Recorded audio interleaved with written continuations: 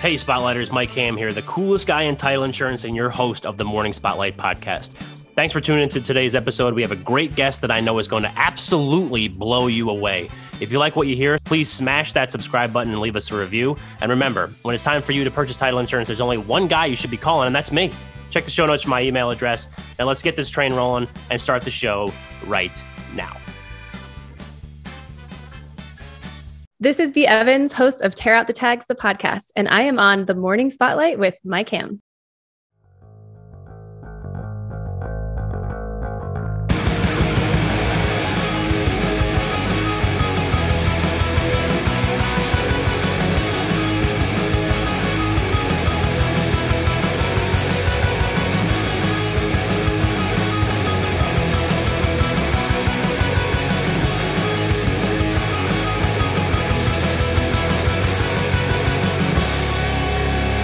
Good morning and welcome to the Morning Spotlight podcast. I'm your host, Mike Ham, coming to you as always from the Spotlight Studios here in Morristown, New Jersey. Now, I almost messed up and talked about how we're on the podcast lunch hour here on Clubhouse, which we do Monday through Friday from 12 to 1 Eastern. Shameless plug right out of the gate. But my guest today will help you realize that you're paying attention to the false labels that other people have given you and sometimes that you've given yourself. Throughout her life, she constantly felt straddled between two worlds that didn't necessarily go together, let alone with who she was inside.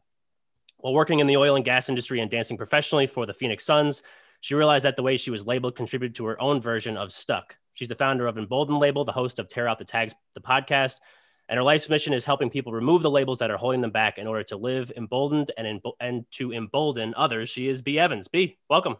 Hey, thanks for having me. Of course. I mean, we talk basically every single day, so I figured why not have you on the show so we could at least like record some of the conversations that we have, because if people don't know, B is the co-host of the podcast Lunch Hour that I host on Clubhouse Monday through Friday from 12 to 1 Eastern. There's another plug right out of the gate. But yeah, so how is it being a co-host of mine?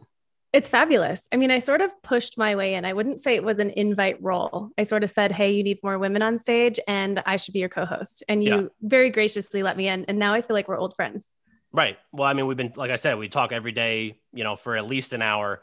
And yeah, I mean, that was pretty much the pitch. It was just like, you need some more women on the stage. And, I had a co-host originally, Frederick, and Frederick did a great job for like the week that he was my co-host. And, then I didn't have a co-host because Frederick got a new job. So good for him. And then got B now. And like, I think we do a pretty good job. I think we have good differing styles that like help kind of, run the room effectively. And then, if I have to take a day off or if you have to take a day off, I think it works really well. So from a Clubhouse perspective, because that's where we met and that's where, we've kind of grown a little bit of a following during that hour. What has been your experiences on Clubhouse? I think Clubhouse is like a new big animal in the social media world. And it's really interesting when something like this starts because you get all of the positive, like, this is the most amazing thing ever. You have to get on. It's super valuable. And then you get the other conversation, which is really common on any social media platform. That's like, this is evil and it's, going to break the world and everything is just falling apart. I think Clubhouse has filled a really necessary component that we're missing in our lives right now while we've lived through this pandemic. And that is simply that easy social interaction. So if you're sort of sitting in your house and you're craving just conversation or looking for knowledge in something, you can literally jump on Clubhouse and be engaged in a conversation within moments. However, it's also very addicting. So there are a lot of different sides to this. What I love what you said about we have different styles is that you knew that I was going to jump on any tag that you delivered there. So good job. Yeah, right. Yeah, good job. But, to your point, it's been really neat to meet people who have really differing views and different approaches to conversation, different approaches to conflict and coaching. And really, if there's anything you can find in this world, you can find it on Clubhouse because everyone's there. Yeah. And what I think the really cool thing is just like, I mean, like you're one of them, and there's obviously several other people that frequent our room quite often that, like we know and we respect and we sometimes have as moderators or sometimes they ask questions or whatever. But just like the community that I think that we've kind of found ourselves developing. And I think this is really important because you kind of like pick and choose like who you want to follow and all that and who you want to engage with. I think that the community that we've been lucky enough to kind of find and cultivate there is just extremely like giving and collaborating and all that kind of stuff. So I think that that's really cool, which is what I like about Clubhouse, is that I can get on there for an hour of, once a day and still get a lot of stuff out of it, depending on where the conversation kind of flows to. Yeah, without a doubt. And it's been really neat to see how people are interconnected. So I've met so many amazing people that have added value to my content and my mission that I wouldn't have met if it weren't for some random connection that I met in, and connected offline in a room in Clubhouse. It's, if people that are listening aren't on, it really is an experience. Oh yeah, for sure. Yeah. I mean, I know people that are doing deals on Clubhouse that are making like some great connections on Clubhouse, but this isn't about Clubhouse. This is about B Evans. So I kind of know the story. I mean, because I've looked at the website, and obviously we know each other fairly well because of Clubhouse. And I've heard like bits and pieces of the story, over the last several weeks, but I don't think I've ever heard like the whole story. So let's hear the whole story. So kind of like take us back to maybe when, like, where did B Evans kind of first start? Like what has turned you into the B Evans that I know today? Oh my gosh, this is such a loaded question. Such a loaded question. So you could take it very basic at the very beginning, and then we can kind of like, I'll, do my best to kind of pick apart whatever you say. For sure. No, I know where you're going with this. I was going to be super sarcastic and just hit you with like, I was born in this place, right?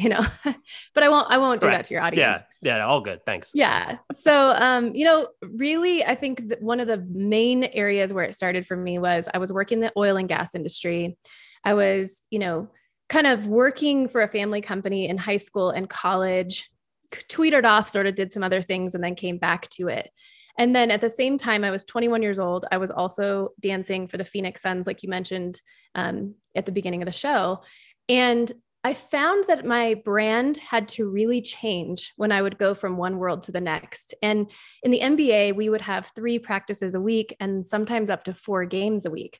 So quite literally, I would go from my day job wearing one hat that was very male dominant industry, had to show up really strong, but also feminine, kind of respect certain roles. I mean, and none of this stuff was voiced, right?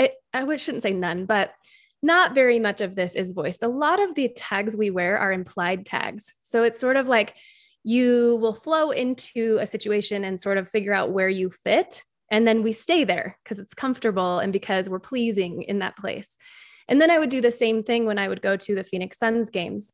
That's an entirely different brand, very unified, the hair and the makeup and the glitz, and really kind of this, community that was surrounding pro sports. And I don't share this on all podcasts, but since I just shared it in the morning, or the morning spotlight, that's where we are, in the podcast lunch hour, is we sign contracts as game entertainment. So when you try out and make a professional sports organization dance team, you sign a contract saying that you won't fraternize, that, there's just certain details that they want to make sure that they're protecting the organization from. And, this can be demonized. I personally don't think it's a highly negative thing. I think it's, there's issues, but whatever, it can, it's not that big of a deal. But all in all, it really taught me that was my role. I was to be there and to be pretty and to be pleasing and to flip my hair and entertain the crowd. But I could only speak to certain people. And if certain people spoke to me, I had to be very cautious about where the conversation went. So I picked up a lot of tags from my oil and gas job.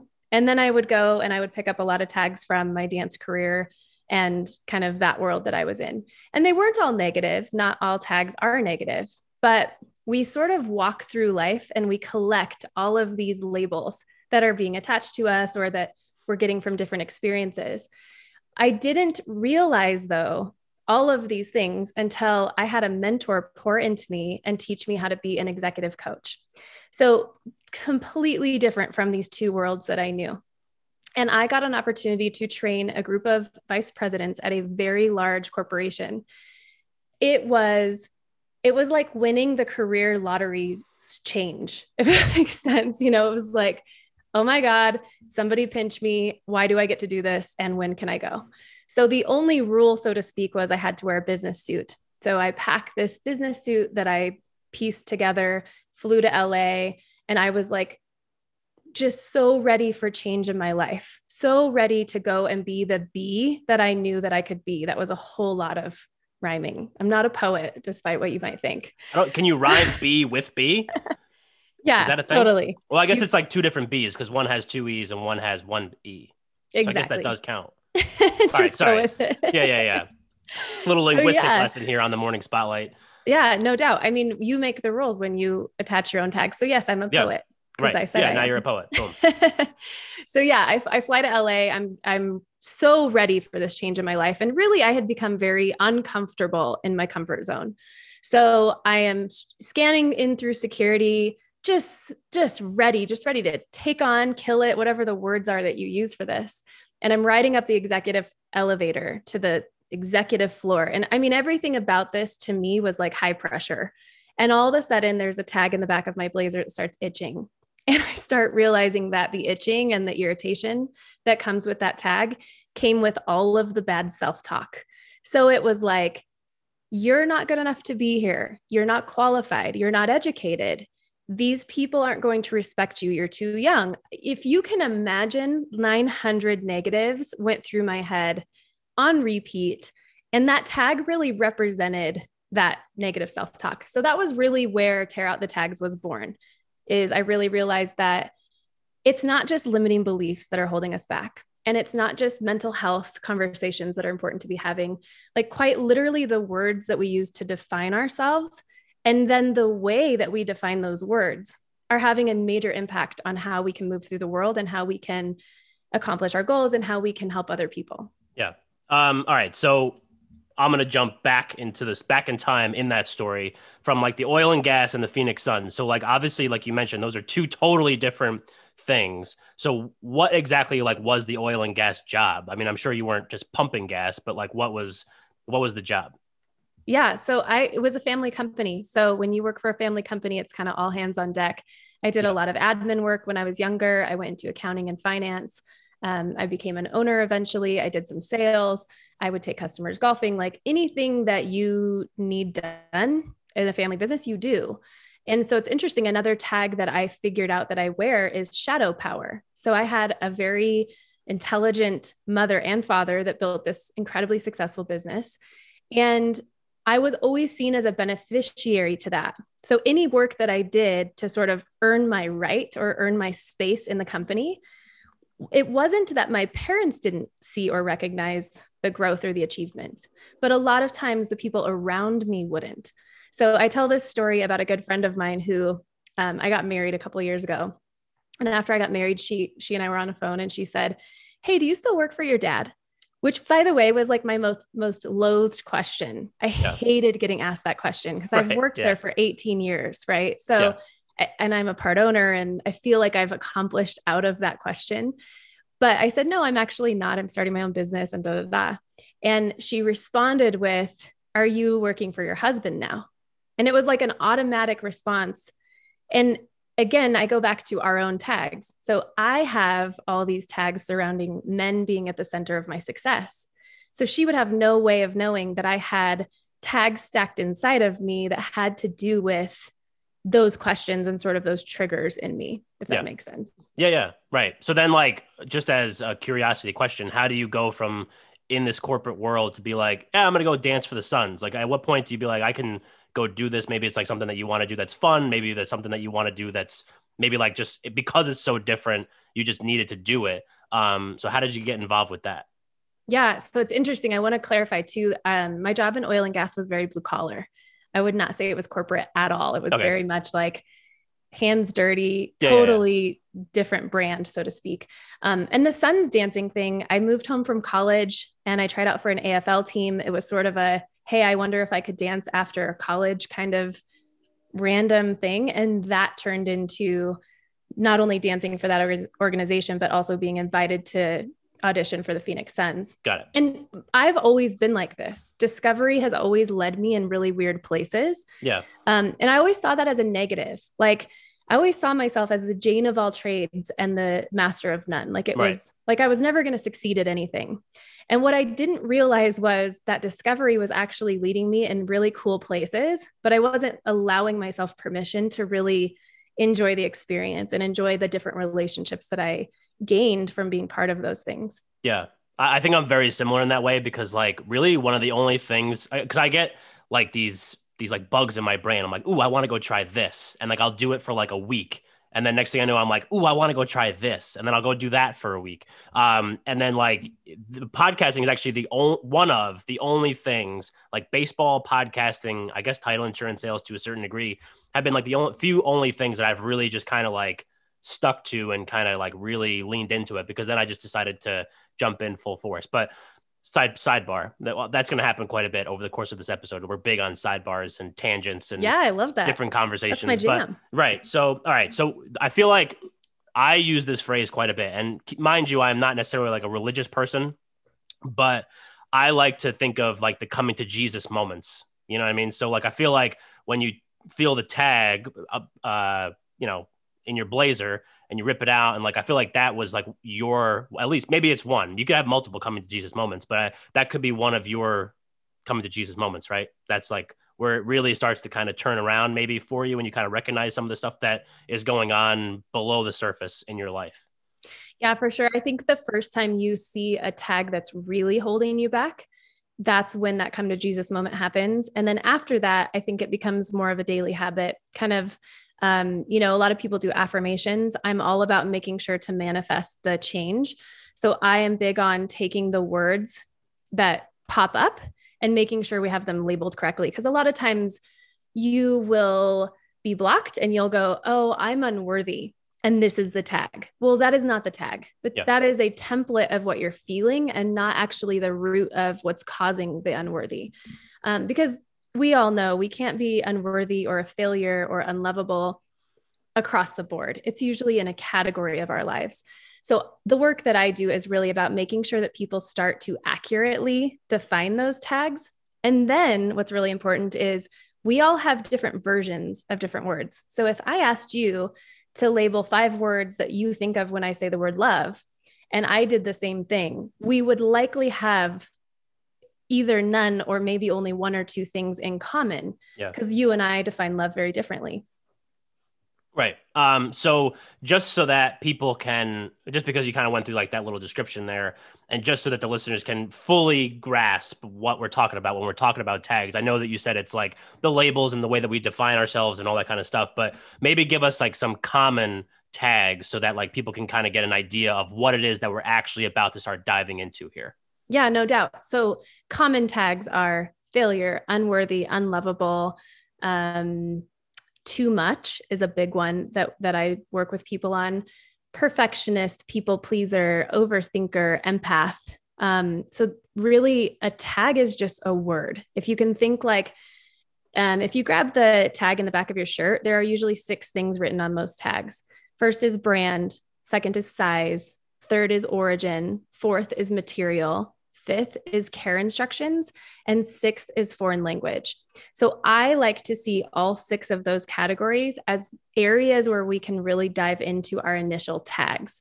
So if you imagine like any word really can be a tag if it grabs onto something inside of you. So one tag that I shared that was pretty profoundly miswired within me was the tag cheerleader, or the word cheerleader.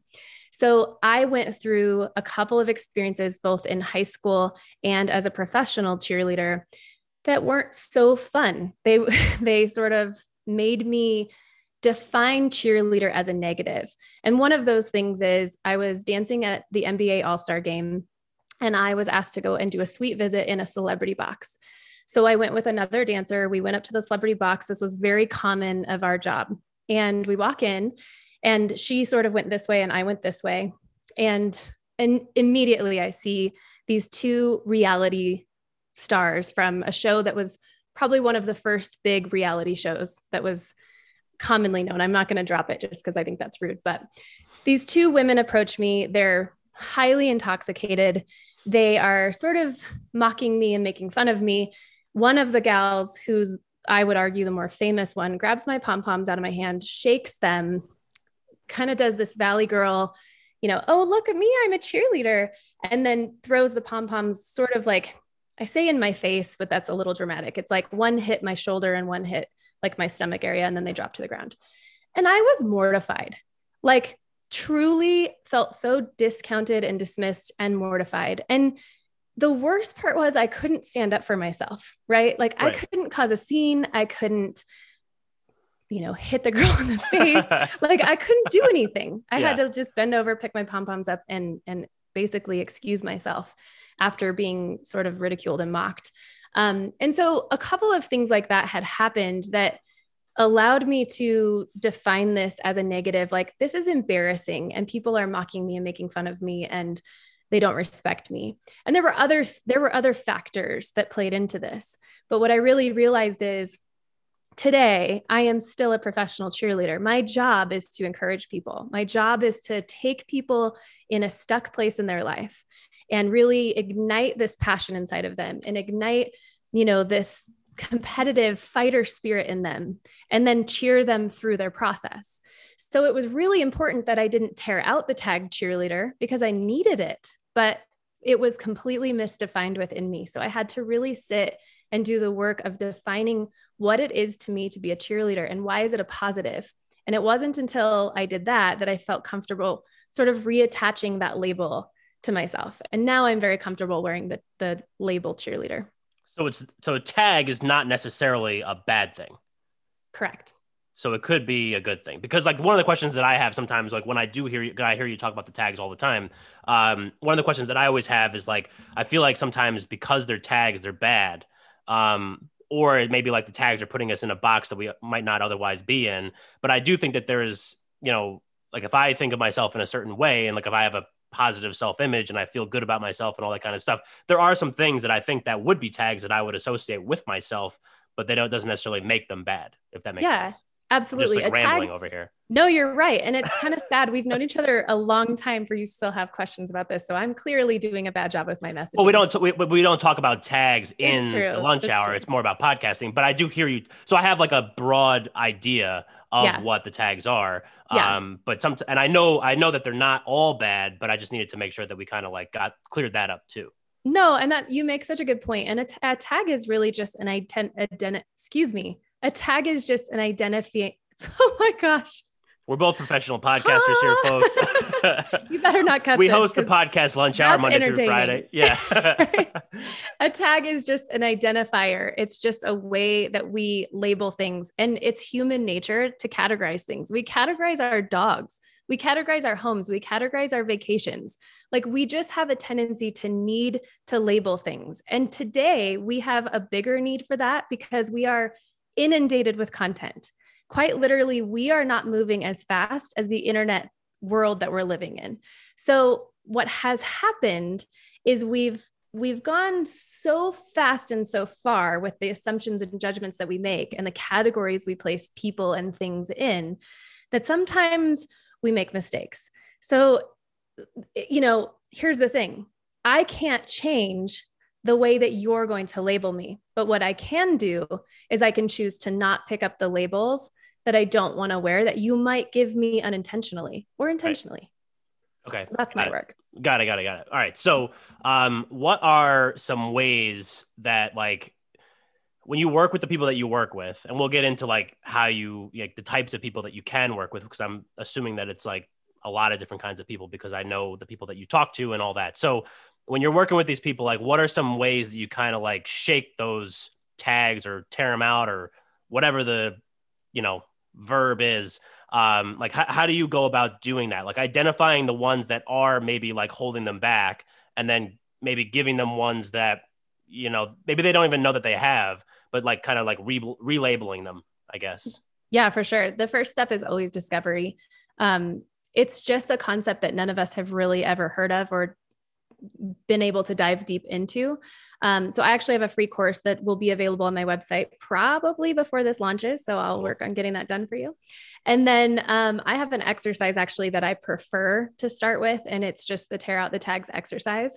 And what we do is we start with one tag, and it can be anything from I'm not smart to, nobody loves me to my dad left when I was a kid, right? It can kind of just be a subject line. And then from there, I do a really deep dive coaching session.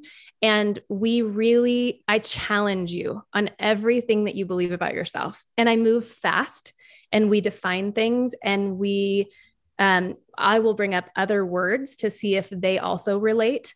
And what you end up with is about 50 to 60 tags that you then get to decide what is accurate, what is inaccurate, what belongs to you, what doesn't belong to you. And then sort of at the end of that process, we attach them all to your clothing and I make you go out in public in them. And most people don't know that. So like literally, like I'll be wearing a shirt with stuff on it. Yeah. So this Friday's episode on my podcast, I have the gal who was my beta client that went through this, and you should have seen her eyes when I was like, all right, we're going to go now walk through the hotel lobby. Because here's the thing, like the injuries. Okay. So I always say this, like the external appearance that we have is something we can't hide, which is really hard, by the way. External tags that represent, things about us that, we maybe don't want everybody to see. They suck and we don't have a choice. We have to wear those tags. But there are a lot of internal tags that are, I would argue, far more damaging because we're hiding them. And when you show somebody all of the things that they're wearing, and then suddenly they have to flip that shirt inside out, so to speak, and they have to wear those tags, suddenly you really realize what's really holding you back in your life. Right. And then some of those ones, like those are the common tags that you said before that like, are normally the ones that are holding people back. Because I'm going to tell you why I'm asking this question, just because that was a terrible question. So again, professionals. So one of the things that I've said to you before, because I've been in some of your other rooms where maybe they're talking about mindset or whatever. And like, I was a coach, like a college baseball coach for 5 years. Right. So like I read a lot of mindset books and like learned about how to like, teach mental toughness and all that kind of stuff. And I think that there's good stuff. There's crap out there. There's a lot of different, pools to choose from. But like one of the things that I've said to you, so this is not a new thing. This is not like a shock jock type thing, but like, I think that most people that are coaches, not most, I shouldn't say that. There's a lot of coaches out there that are like mindset coaches that I think are full of it, because I think that like they have a message that they need to sell, right? Because that's their job. So they have a message that they need to sell. So that what they do is they have a very broad blanket message that they kind of like can apply to a lot of people. And I think that one of the things, and that's like one of the things that I really like about your stuff, is because you do ask questions and you find out like what's actually holding that actual person back. And then, but I think that people sometimes like, they're like, oh my God, Tony Robbins is not a good example, because I think that Tony Robbins is good at what he does, but I think that Tony Robbins generally has a blanket message, right? But like, so right. Tony Robbins, people identify a lot with him. They're like, oh my God, his message changed my life. But what if Tony Robbins was going around saying the same thing to everybody? Not just you, but to everybody. So then I think that one of the things that I think that these mental coaches sometimes miss the boat, or like people don't understand when they're listening to some of these people, is that like, because their message resonates with you, that message resonates with a lot of people. So you're not that different from everybody else. And I think that that's like one of the things that I think people are scared of, because they think that like, I'm the only one going through this, and they're like not willing to talk about it. And that's just, this is just kind of like a plug for Tear Out the Tags. That's one of the things that I like about you, is that you actually like take it down and you break it down. You ask them questions, you figure out like, what are the actual things that are, holding them back, and like, what are the actual things that they need to kind of shake and tear out and whatever. So there's a plug. There you go. No, and truly, I appreciate that, because it is very difficult for us to create courses for the masses and create content that is accessible for everybody. And even, I'm writing a book, and it's very difficult because my whole mission is individually focused, because literally none of us have the same from top to bottom tags. I would argue that there's not two people in the world that have the same set of tags. Yeah. And the other thing is, there are tags we can be wearing one day and not the other. Like, I may have days where I feel super self-conscious, and then the next day I might feel super confident. And then the next day I might have false confidence that I'm packing around with me. Yeah. So, this is kind of an ever flowing thing, and people get really frustrated by that, because we are in a world that's really automated. And so when we have to put that kind of effort in, it's exhausting, and we're busy. But the truth is, we're only getting to know ourselves on such a deep level because of these sort of templated programs that we go through. So one of my conversations that I get frustrated about is people will say, I'm an Enneagram 3, I'm stubborn. That's just who I am. And the interesting thing about the Enneagram is it's an ipsative assessment. Ipsative means hold on. Yeah. We need to know what an Enneagram and ipsative is. Yes. This is not that high level of a show. All right. Maybe my audience is, but I'm definitely not. So yeah, let's break everyone those else words. knows what an Enneagram is. Right. Okay. Yeah. Everyone else except for me. So tag dumb, For sure. No. Oh, see, that's how that works. Yeah. I hope I didn't give you that tag. No, I'm just kidding. But yeah, no, tell us what an Enneagram and then ipsative. So an Enneagram is a really common assessment like Myers-Briggs and DISC. It's done a lot in the corporate world. It's done a lot in relationship coaching, and people will get their Enneagram number or whatever assessment they're taking, and it becomes like their cloak, right? It's like it's right. And they own it. They're like, oh, I'm an Enneagram 3. I'm stubborn. And that's who I am. And that's how it's going to be. Well, an Enneagram is called an ipsative assessment, and ipsative means like me. So you are telling the test who you are. The test says, this is who you are. And you go, oh my God, this is amazing. This is who I am. Now, I believe more in normative assessments because they test us more to our core personality traits. And the danger in any assessment, but especially ipsative ones, is they don't have a high reliability rating. So because you're telling the assessment who you are today, it's like a 0.42 reliability rating that you will be the same person next year, because we are always evolving and we're supposed to. So when someone says, I'm stubborn and that's just who I am, I go, well, no, you don't have to be stubborn. Like maybe today you're feeling that you're wearing the tag stubborn, but is that who you want to be? Do you want to work on it? Do you want to? So I find it frustrating because it's like, we have choices that we can make every day to be better, to grow, to develop, to change, like whatever words you want to use that you would associate with the way that our identity develops, that's fair game. Yep. But I think one of the dangers in our world, and kind of to go back and answer one of your points, there are so many coaching programs out there that are teaching a very templated attempt to coaching. And people do that with purpose because they want to make sure that people are getting quality help. So, they give you only so much flexibility so that they can keep their product, fluid and continuous. Yeah. But I agree with you that we aren't interrupting the thought patterns of all these categories we're being placed in, because it is and can be very templated. Yeah. I definitely agree. And I think that that's some great points. But the other thing that I wanted to ask too was, I'm curious because I mentioned at the outset, not of the episode, but when we first got on and started chatting before we hit record, who the people that actually listen to this episode are. So a lot of young professionals, a lot of people that are trying to make a name for themselves in business. So I think we're going to talk about some tags, I guess, here, like vocational tags, right? So I know you talked about cheerleader, professional cheerleader, blah, blah, blah, right? The oil and gas thing was another thing that was, added some tags onto. But like, what are some things that you see being like, maybe take it from like a corporate type thing or whatever it is, but like, what are some things that you see that are the most common, maybe that would resonate with the listeners of this show, and maybe how they can kind of like tear those out? Sure. Yeah. One of the things I notice the most in corporate is that we actually label our impact people with negatives. So if you have someone who works in your team who's sensitive, we might label them drama, or we might label them weak or sensitive or emotional.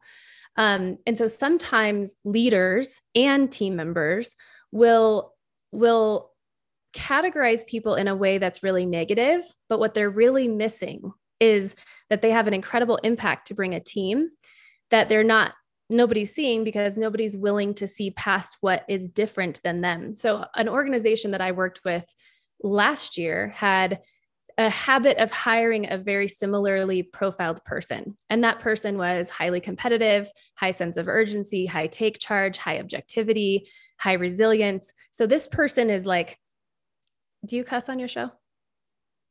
Sorry to come off mute. Sometimes. Yeah. Okay.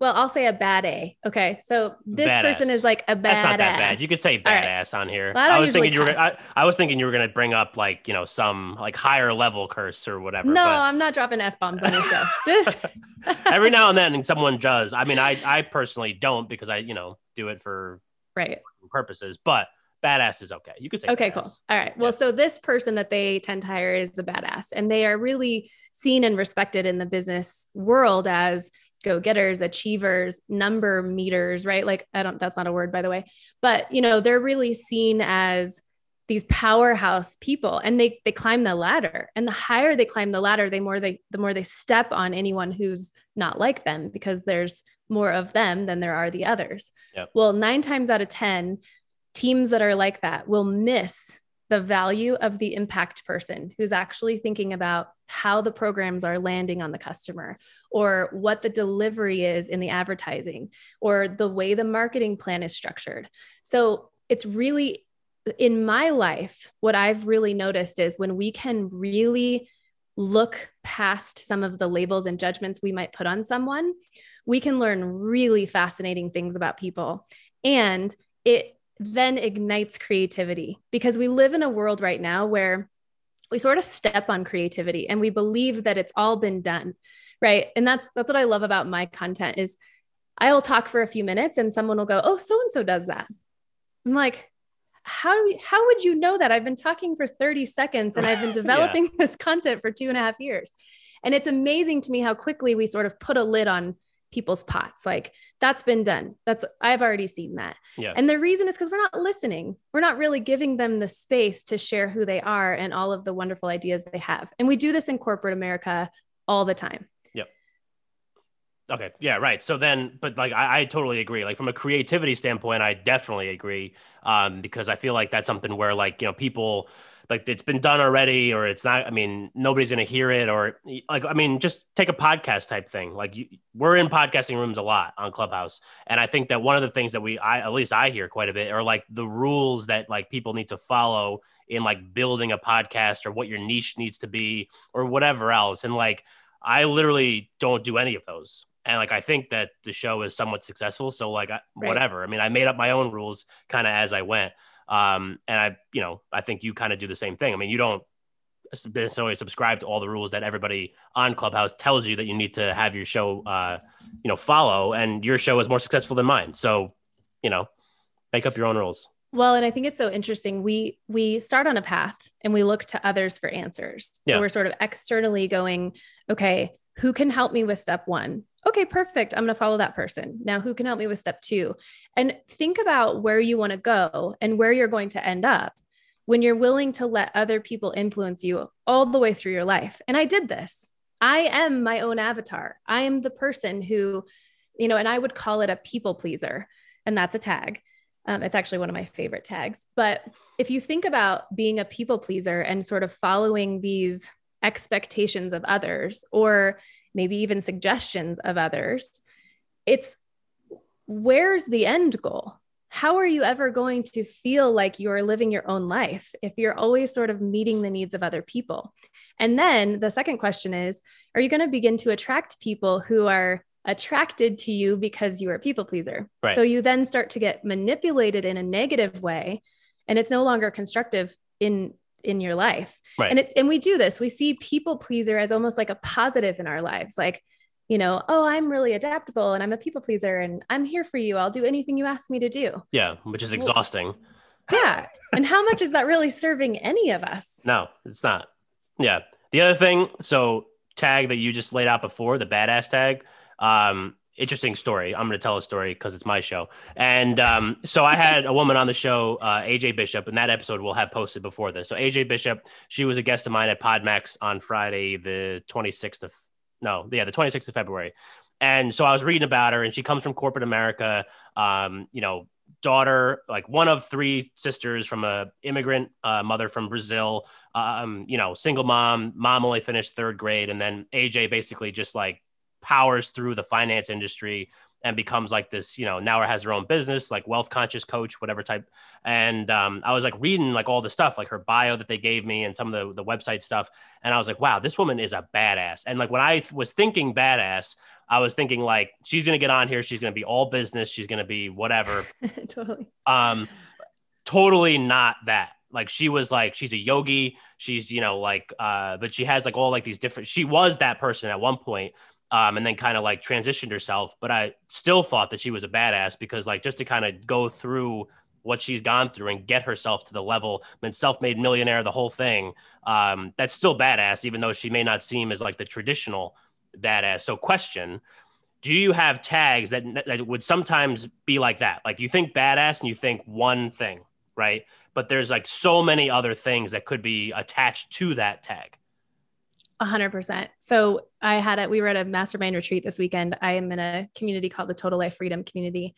And it was about 10 of us entrepreneurs masterminding our businesses together. And one of the guys talked about scaling his business. And then I asked him to define it. And he said, well, I think it's growing quickly. It's growing at a rapid speed. And we get this a lot in the podcast Lunch Hour. We get a lot of people who want the numbers, they want the growth, they want to be, quote, big. So I challenged him on his definition and I sort of made him go further and further in defining it. Then I pulled up the definitions of scale. There are 15 definitions in the Oxford dictionaries for scale. Not one of them has a word that has anything to do with speed in it. Not one. In fact, many of them talked more about the weight, right? Like weighing things on a scale. So more of a measuring system than some kind of accelerant in our lives. So it's a perfect example of what you're saying. And that's why it's so key that you know how you define the words that you are tagging yourself with. Right. Yeah. So then like, I just lost my train of thought again. Did I answer your question? Yeah, no, absolutely. Okay. Because I think that that's such an interesting thing because, that was going to be what it was. So like you hear like authentic all the time. And I just, on the morningspotlight.com, put up a blog post that I hate authenticity because I think authenticity is one of those tags that has just been like totally taken out of context of what it actually should mean. Like authentic is you just yourself. Like that's all it is. And it's a quest. You never actually, personally, I don't think you ever actually like truly find like who you are to like the core. Cause I think there's just like so many external variables and things that can happen that kind of like, it's a ever evolving type thing. But authentic, like, what do you think of when you think of authentic? It's got to be something that has like tattoos and they're loud and they're confident and they're like the life of the party and all that kind of stuff. But that's not always what authentic is. There's plenty of people that you're like one of them. I don't think, you don't fit maybe everybody else's definition of authentic, but I think that you at least try to be as authentic as you possibly can. So that was just one of the other things like that I kind of heard that like I thought was interesting because, like everyone has like their own definitions of different things and kind of like what they mean to different people. But like you were saying with scale, at the core of authenticity, it doesn't say like you have to have tattoos to be authentic. You know what I mean? Right. It just says you have to be like yourself. That's all it is. It's so interesting because when we meet anyone, we decide a couple of things. One is whether or not we like them. And we decide this really quickly. And the second thing is we decide whether or not this person is real or fake. So it plays into that authenticity conversation. And I actually don't think I've talked about this enough in my content, in that it's like we can decide if we feel authentic and other people can decide if we seem authentic with the limited knowledge that they're given. Yeah.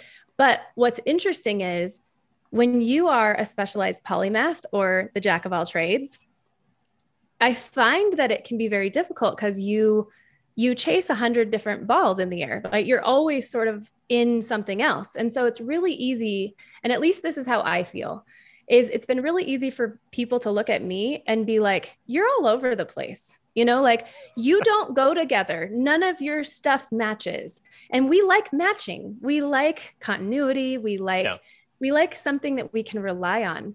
Well, if you're like ever flowing and ever changing, that can be a huge red flag to some people to go, that person's inauthentic.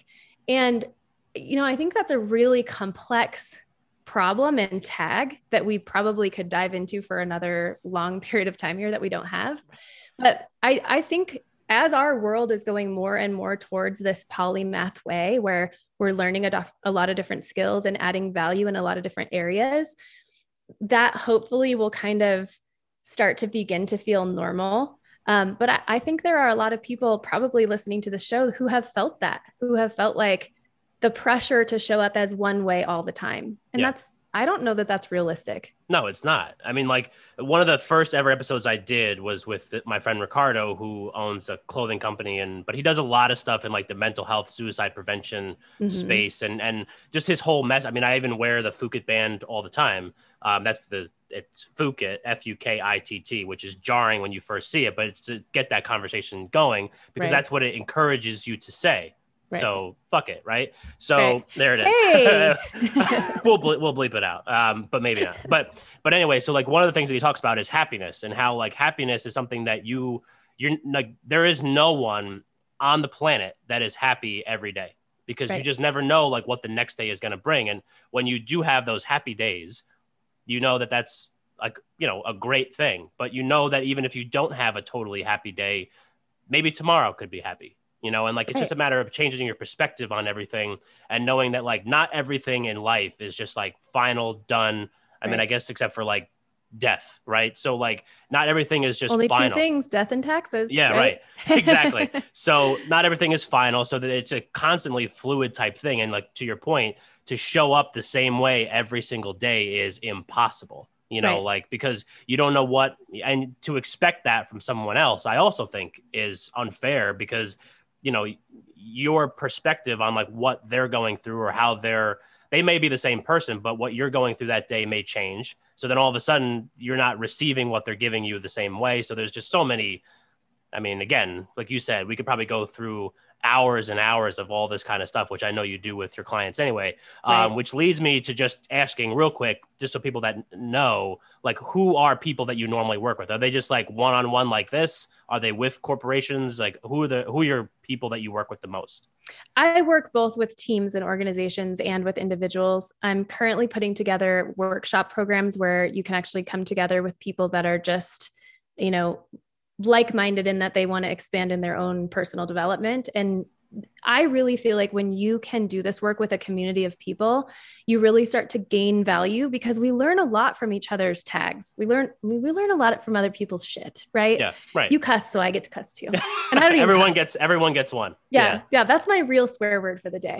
You know, but I think what you bring up is so valuable, because we feel like we have to apologize when we don't show up the same every day. We have, and there's like branding rooms, right, in Clubhouse where we talk about our personal brand. Yeah. And now if you're not in business, you still have a personal brand. And a lot of people don't want to hear that, but we put all this pressure on people to be one thing. And like you and I have run into this where I'm extroverted, number one, like probably over anything else tag wise that I wear. Extrovert is probably my heaviest or my largest.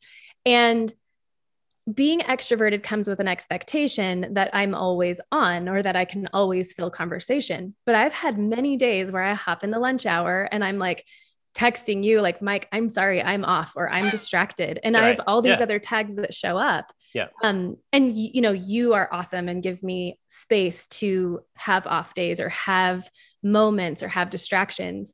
And so I think it's really valuable that we as a society and as a world start to give permission to people to even to explore showing up differently. You know, I always tell my new clients that if there's a family tagger in the mix, if there's like a mother or a husband or a coworker, like there's always kind of like a powerful tie that's like a tagger in your life. Yeah. And what happens when we start to show up differently is that rubber band starts to get really tight, because that person is like, wait a second, I want you to change, but now you're changing and I don't know that I like what that's like either. Right. Because in some weird way, it actually benefits them that you show up negatively in their eyes. Yeah. And one of the things that I think is so interesting when you talk about it is like, you know, like if you text me during the lunch hour, like I'm off, I'm distracted, whatever, tags. One of the things that I think is interesting, and I think that one of the things that I do like about you, at least in, you know, the conversations that we've had, is that you do stay pretty vulnerable. So you're like, so I think what also kind of irks me sometimes about like these self-help coaches is that like they have it all figured out. Like they meditate for an hour every morning, they stretch, they drink 8 gallons of water every day, they journal for 3 hours, they do all these other things. And it's like, do you do anything that makes you like a productive member of society ever? Or is this just like, you know, you do all these things every day, so you're just so much better than all of us?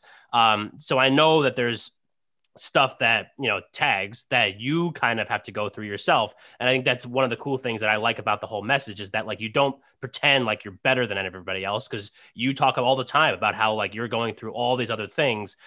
So question, what are some ways that you go about shaking those tags? There's only one thing that I do, and that is, well, I lied.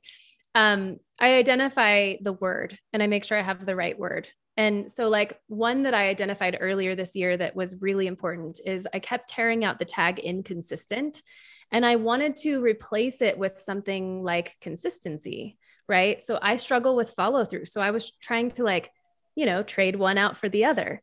And what I found was the tag that ultimately served me that I attached was cadence. And cadence just felt better to me because it was like this rhythmic way that I could go about creating content and connecting with, you know, people like you and being on Clubhouse and all of the things that need to kind of be cranking and flowing, like riding a bicycle. So it's really important to me that you, one, have the right word, and then you really decide what it means to you, because it doesn't matter what it means to anyone else. Yeah. It only matters what it means to you. And then if it's not serving you, you write it on a sticky note, literally, or a piece of paper, and you tear it in half. I keep mine in a jar because I like to see what I've removed from myself. I like to see what I've accomplished, but you can burn it. You can throw it away. You can rip it into 1,000 pieces. You can rip it once.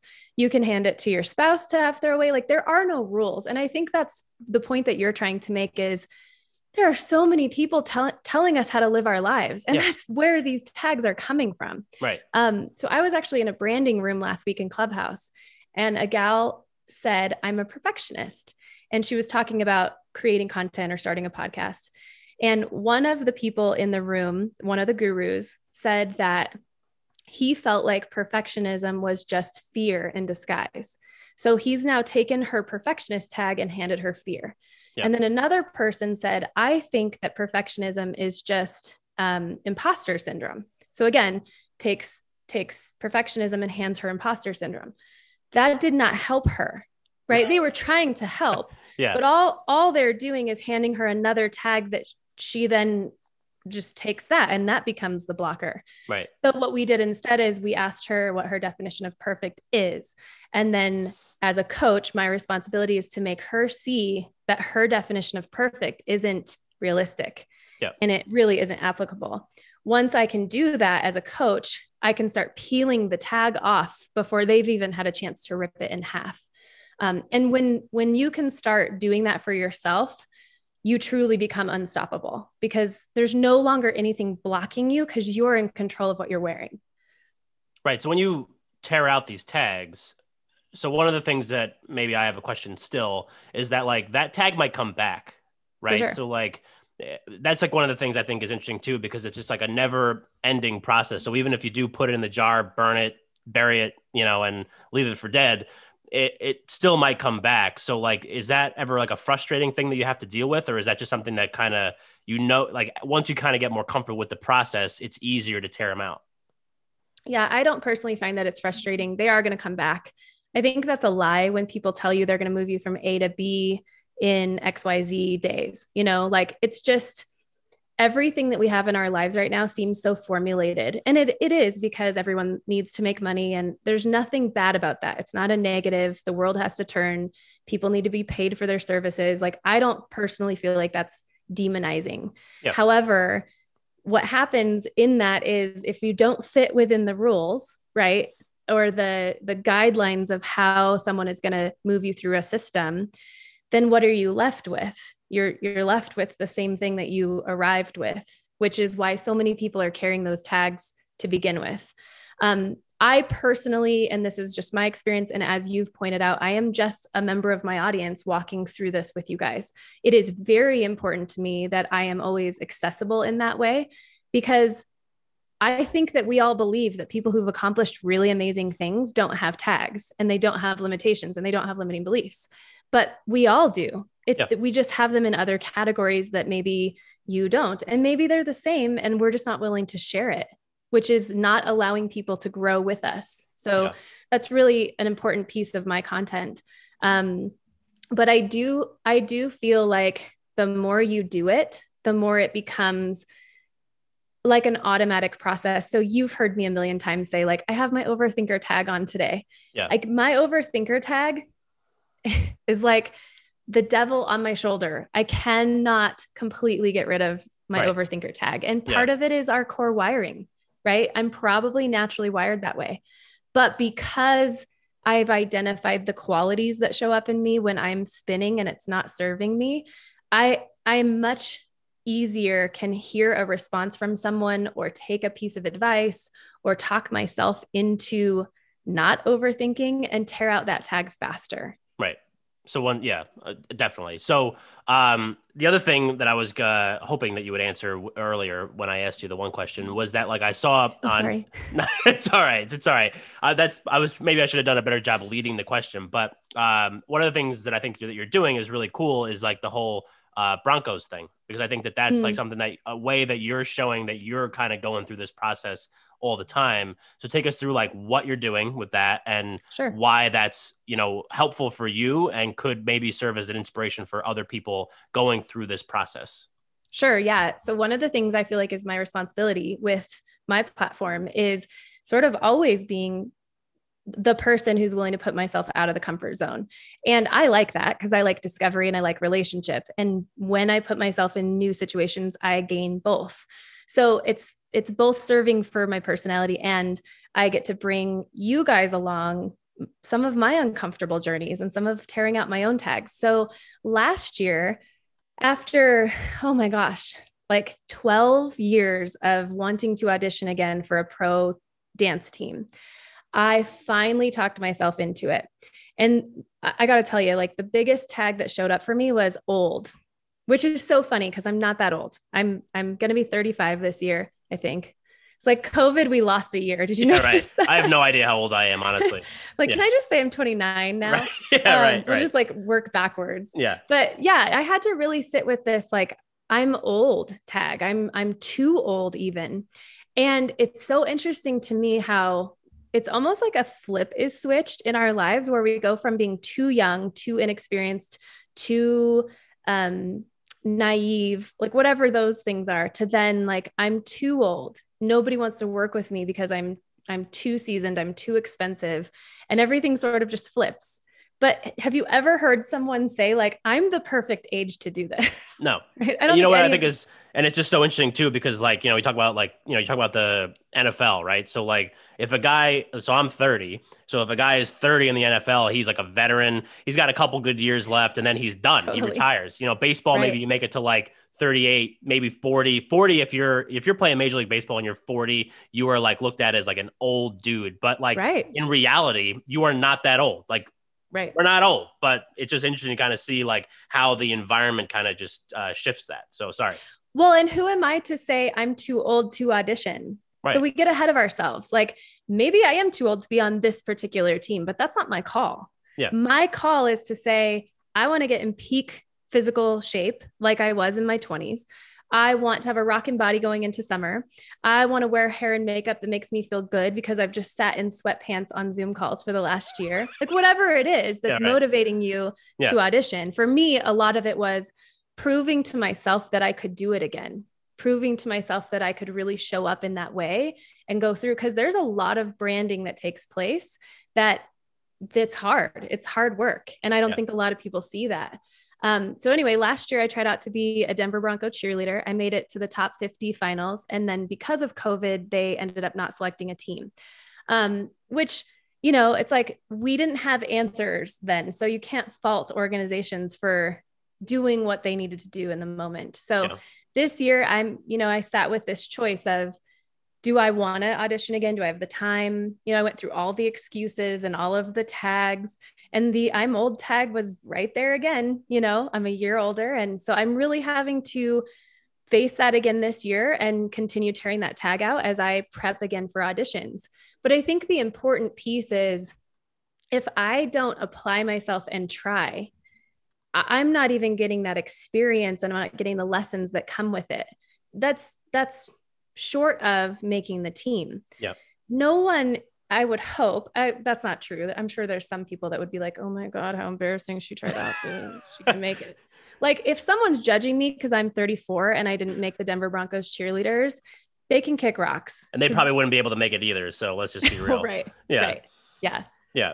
All right. So I have no idea how long this episode has been going for, but I do have more questions. So if you're cool, we'll go for a little bit longer. I'm cool if you're cool. All right, cool. So Embolden label, why doesn't it have any vowels aside from the first E?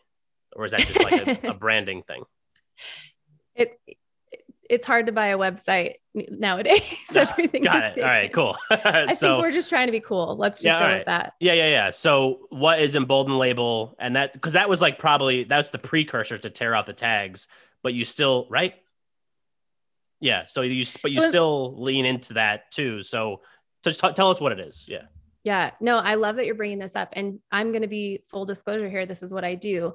This is a part of our messaging we're having a really hard time with. And it's also one of our darlings that we're not willing to kill because we think it's really valuable. And I say I have a small team of people who have helped me from top to bottom with this mission, because we really feel like it's a mission that the world needs. And maybe we're being narcissists by thinking that, but there's another tag. So Embolden label is really this overarching mission of when we can accomplish these smaller, and I say smaller, even though I think tear out the tags is a big message. I have a lot more that's coming down the pipe that supports tear out the tags. And I have a lot more speakers that I want to bring in to Embolden label to really promote not only our own self-development and our own work, but also that connection between us and other people. Because one thing that you'll find when you jump into the like development space is we're either having a conversation about us, like, be you, don't wear makeup. You don't have to wear high heels. You don't have to be a guy's guy. You don't like all of these things. Yeah. Or it's about other people and it's external focused. But there's not a lot of, I want to say companies, I'm going to say organizations that like pull the two together. So at Embolden label, we really feel like if we can courageously tear out the tags that we're wearing, then we find the confidence we need to continue down our journey and accomplish our goals. Then we can turn around and see the people who are there on the trail with us, and we can embolden others with us. So basically, when we're better, everyone's better. Got it. All right. So that was just because, I mean, I know it exists and I've seen it. And even when you type in tearoutthetags.com, plug for the website, I think it does maybe even show up as Embolden label or embolden.com or something like that. So it does. Yeah. So, but yeah, tearoutthetags.com is the actual website. But let's talk about the podcast. You got the bedazzled mic in front of you. Obviously, we met because of podcasting. We have, I think, two very different podcasts, but yet we are able to kind of learn from each other and do some different things with that. You do a daily show, which I think is just ridiculous because I used to do a daily show and forget it. And I had guests on the show. And so I didn't have to do like 5 minutes of just me talking. I had other people to do the talking for me. But why the podcast? It's been going, I know, since I think you said Thanksgiving of 2020, right? Or at least like around then. Yeah, we're right around 3 months. Yeah. So obviously successful so far. So why the podcast? What do you talk about? Why should people go listen? Yeah, the whole purpose of the podcast is a daily digestible episode that you can take with you that will just start igniting some of the conversation around your own tags. So sometimes we have silly episodes, sometimes we have super serious episodes. And really the key is starting to get you to start thinking about the way you define the words that you use in your life. So I'm going to call you out here, and I apologize in advance, but you just said you doing a daily solo show is ridiculous. So tag, like, damn it. Oh my God. It's interesting, I almost made it right? the whole thing. Yeah, right. But it is, it's like, if my mom called me ridiculous growing up, which she didn't, my mom always hates when I talk bad about her on shows. Imagine that. But, I don't think she listens, so I think you might be good. Yeah, good I point. don't. Valid. That's valid. But yeah, I mean, if someone in my life used to call me ridiculous because I was whatever, right? Yeah. That might have pinged like a negative in me, even though you were giving me a compliment, Right. correct? Because I Yeah, can't handle that. I mean, exactly. I tried and I couldn't, sustain it, or at least I got burned out doing it. And I know that you do it. And I know that you don't always, like, sometimes you might miss a day, which is cool because Totally. it's like the how you show up every day thing. But yeah, I meant it as more of a compliment because I am impressed with the fact that you're able to do it every day. For sure. Yeah. And I knew I could call you out, but yeah, Yeah. Mike was definitely giving me a compliment there. Right. But yeah, the podcast is all about getting you sort of inspired to start doing your own tag work. And then also, I have a guest on every Friday, and I've got the coolest guests on the planet. And I know you do the same thing where it's like, I'm so excited to have this person on the Yeah. show. Right. But I think it's so valuable what we can learn from other people. That, the stories in our lives really oftentimes aren't that different, but it's the words we use to describe ourselves that really matter. Right. Yeah. And like, I think that, I mean, because I listen to the show as regularly as I can. And like, one of the things that I think is like almost so when I listen to your show and I know what my show is, and I listen to other shows that maybe fall into like they have like a lot of emotional episodes. Like, to me, not that I'm an anti-emotion guy, but just like, to me, that would be so taxing.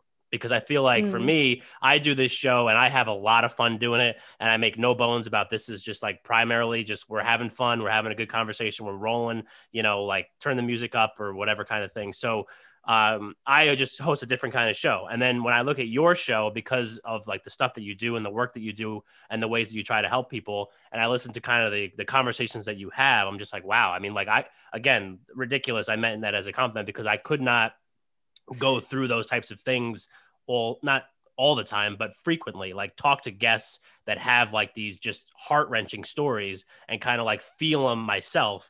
And even just like when you put yourself and you're vulnerable with like one of the solo episodes, I think that that's even impressive because I just think that that's something that like it's hard to kind of be introspective and look at yourself and be like, hey, this is something bad about me. I'm going to talk about it for 4 or 5 minutes, and then you guys can listen or not or whatever. right. That's why I think it's just such an impressive show Thank myself. you. Vulnerability is an interesting thing because it does two things. It helps us relate, and it also makes people really uncomfortable. So Yeah. it is a challenge because oftentimes I'll get messages that are like, hey, it's okay. Like, I believe in you and I think what you're doing is great. And I'm not doing my podcast to be a martyr or to be a victim. I'm actually doing it for the opposite reason because I think we're getting out of control with being the victim and Oh blaming yeah. other people for all the tags we wear. Yeah. And so it's really important for me to get people to understand how I've made the choice to wear certain things, how I've picked up certain tags. It's been my choice. I'm the bully in my own life. Yeah. And I think it's key that, we need to learn as a society to honor vulnerability and start to be a little more comfortable with it because we actually elevate so much when we can show up authentically us and share our stuff. And, just kind of, it's that authentic thing. It's the real piece Yeah. of us that Right. we're all sort of trying to hide. Yeah. Yeah.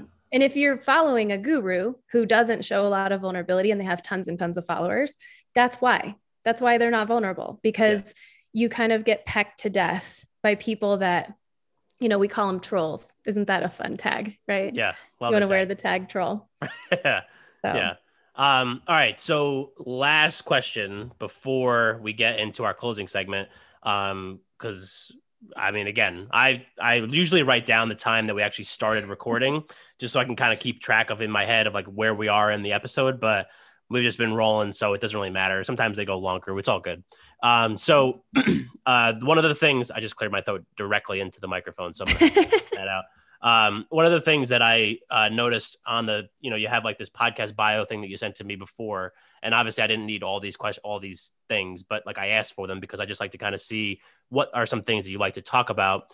The work-life balance myth. So I want you to talk about that because I do think that right now in the last year that we've all gone through as a society with COVID and all the stuff that we've kind of been through, the work-life balance type thing is, I mean, it is so out of whack, or maybe out of whack of what it was before. Maybe that was the bad work-life balance. But Right. so tell us why is that point on your little one sheet here? I think work-life balance is such an interesting subject because how did work get 50% of that conversation? Like, work is part of our lives, but somehow we've like separated the two and put them on all opposite sides of like a balance beam. Yeah. And we're trying to sort of like do cartwheels or handstands or whatever gymnastics we know on that balance beam between these two things. I know I have a family. You do not have children, correct? Correct. So it's so interesting to me how the kind of every choice you make in your life, right? If you go through the checklist of expectations of what we're supposed to accomplish, it's like every decision you make that's supposed to bring you joy adds to the complexity of that work-life balance. Yep. And what frustrates me about this conversation is that the checklist exists. So when we take young people, and you and I have both been in this position, and it may not be the same checklist, but you and I had a perceived checklist of what we needed to accomplish as we went through our lives. And I personally had an accelerated expectation of myself and how quickly I needed to accomplish that. So what happens is I didn't know I had a say. I didn't know that you could make a living talking. Like, what a joy. I actually can make money having conversations in my life. I spent 18 years in a back office accounting position because I didn't know that I had a say in who I was going to become. And I know that sounds ridiculous, right? I mean, once we're older in our lives, that sort of sounds insane. Like, what do you mean you didn't have a say? But so many of us are chasing after usually a degree first, and then it becomes a career, and then it becomes a long-standing history with a company and stock options and benefits and all of the things that we work so hard for. And all it ends us up with is a lack of freedom, a lack of say in our own lives, and this work-life balance beam that none of us can seem to figure out. So, but this is kind of a perfect example of the guru conversation, because everyone is trying to coin a word. Yeah. And it's possible you're listening to this thinking, yeah, that's exactly what this chick is doing, right? I mean, it may not land with some people. What's with the tags? Yeah. Yeah, like now tags are a whole tagline keyword nightmare. Yeah. Which is exactly, by the way, what I'm telling you. But words like grind, CEO, boss, CEO, hustle, boss babe. Yeah. Hustle. There's a number of words out there like this that we actually like market and pour in this messaging behind. And that then becomes this rat race. And that's all work-life balance is someone somewhere wrote a book or started talking about it. And somehow now we are all believing that the two worlds are separate and there's some magic answer down the middle. Right. And that's just, it's bullcrap. Yeah. I think that's a really interesting take. And I do like the whole, the hustle grind, all that kind of stuff, I think is something that like is just more of like a commercial marketing type thing where the people are trying to like push people to like work more basically. And like, if you're not, 25 with like a six-figure income and crushing it and like, driving a Range Rover, like you're doing something wrong. Whereas like, other people just kind of like know early on that they, like you said before, like you didn't know that you had a choice. And then looking back, you're like, wow, how did I not know that I had a choice? You know what I mean? Right. So I think that everybody finds themselves in, I know that I have, and I think that everybody kind of finds yourself in that position at some point in time.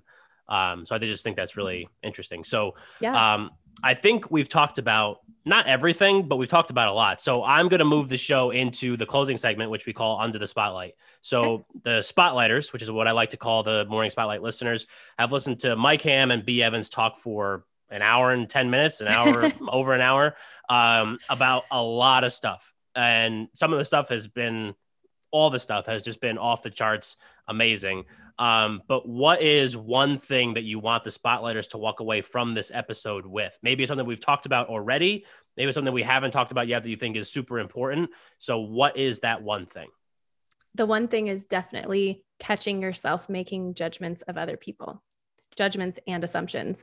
I see those one and the same. You may not, depending on how you define those two words, but you will never succeed. And I say never. I know you're not supposed to use absolutes in my world, but I am boldly saying you will never succeed in tearing out your own negative tags if you can't begin to identify when you are verbally expressing your own judgments of other people, when you are unconsciously or subconsciously making those judgments, and when you are then judging yourself because you've projected all your crap onto other people, because ultimately that's all we're doing. So, and the number one first step is, and you and I do this. I do it too. I don't even know what you're about to say. The truth is about to drop. Well, we are wired to categorize people. We just are. And there are situations where we have to navigate things. And sometimes we have to put people in categories in order to manage, like, say, moderating a clubhouse room. Yeah. We might have to text each other behind the scenes and say, this one's a talker. You're going to have to rein this person in. Or, you know, this person tends to come up and tell a story that maybe isn't real, that's being told in other rooms or whatever. Yeah. So we tend to have to label people. I like to think we're doing it constructively. So I'm being vulnerable for our audience here. Yeah. But I also think that when we're doing it in a way that is just negative, or we are making an assumption, we have to be the first person to catch that. And my husband and I do this for each other a lot. Like, you know, we slip. We might be out and about, and he might see someone wearing wild pants, and he might say, why would that guy wear those wild pants? And we try for each other to be that person that says, hey, we don't do this anymore. You know, like, who cares why he's wearing those pants? He has amazing butt cheeks. Like, let him have it. So it's definitely the judgments that we make and catching ourselves in them that will allow us to do our own work. Yeah. Awesome. I think that's great. And for everybody else listening that also attends the Clubhouse or the podcast lunch hour, cat's out of the bag. We're texting about you behind your back. Just kidding. And the tag lady tags, everyone thinks that's so shocking. Yeah. But like, I tag too. I also have the habit of putting people in categories. And, you know, what I want you guys to hear from me today is you have 100% control over what you're wearing and what you're choosing to attach to yourself. Absolutely. So people are still going to tag you. Yeah. It's still going to happen. Right. You're only human. That's, you know, sometimes what humans do. You're not impervious. Nobody's perfect. Right. And like there's no absolutes. Like I said before, there's no absolutes. Nobody just has it down pat, and anybody that says they do is full of it. So yes. For everyone listening, B, where are you? Like, I know we mentioned the website, tearoutthetags.com, but like, where can they get more B. Evans? I'm everywhere. Ooh. Kidding, obviously. So yeah, www.tearoutthetags.com is the place to go. From there, you can find the podcast. You can find us on Instagram. I'm obviously on Clubhouse with Mr. Mike, Monday through Friday, 12 to 1 Eastern. But yeah, I'd love to hear from you guys. Like I said, I'm connection driven. So I want to hear from you guys. I want to hear what you think about the content. I want you to share your tags with me. It's super, super important to me to have real conversations with real people. Awesome. Yeah, absolutely. I think that's great. And I wouldn't have had B on the show, obviously, if I didn't think that she was going to provide some value to everybody. So that is going to wrap up the show. This has been the Morning Spotlight podcast. Make sure you go to themorningspotlight.com or email us at themorningspotlight@gmail.com if you want to reach out to the show, be a guest, talk about a specific topic, hear us talk about, request a specific topic that we talk about on the show. Or if you feel uncomfortable reaching out to B directly, because she's obviously very intimidating. And if you want to reach out to me first, okay. I will facilitate a connection if I can. So B, again, thank you so much for coming on with us today. This was awesome. Thank you. It's been my pleasure. I really appreciate the invite. Of course. Yeah, absolutely. And Spotlighters, thanks for listening, and we will catch you next time.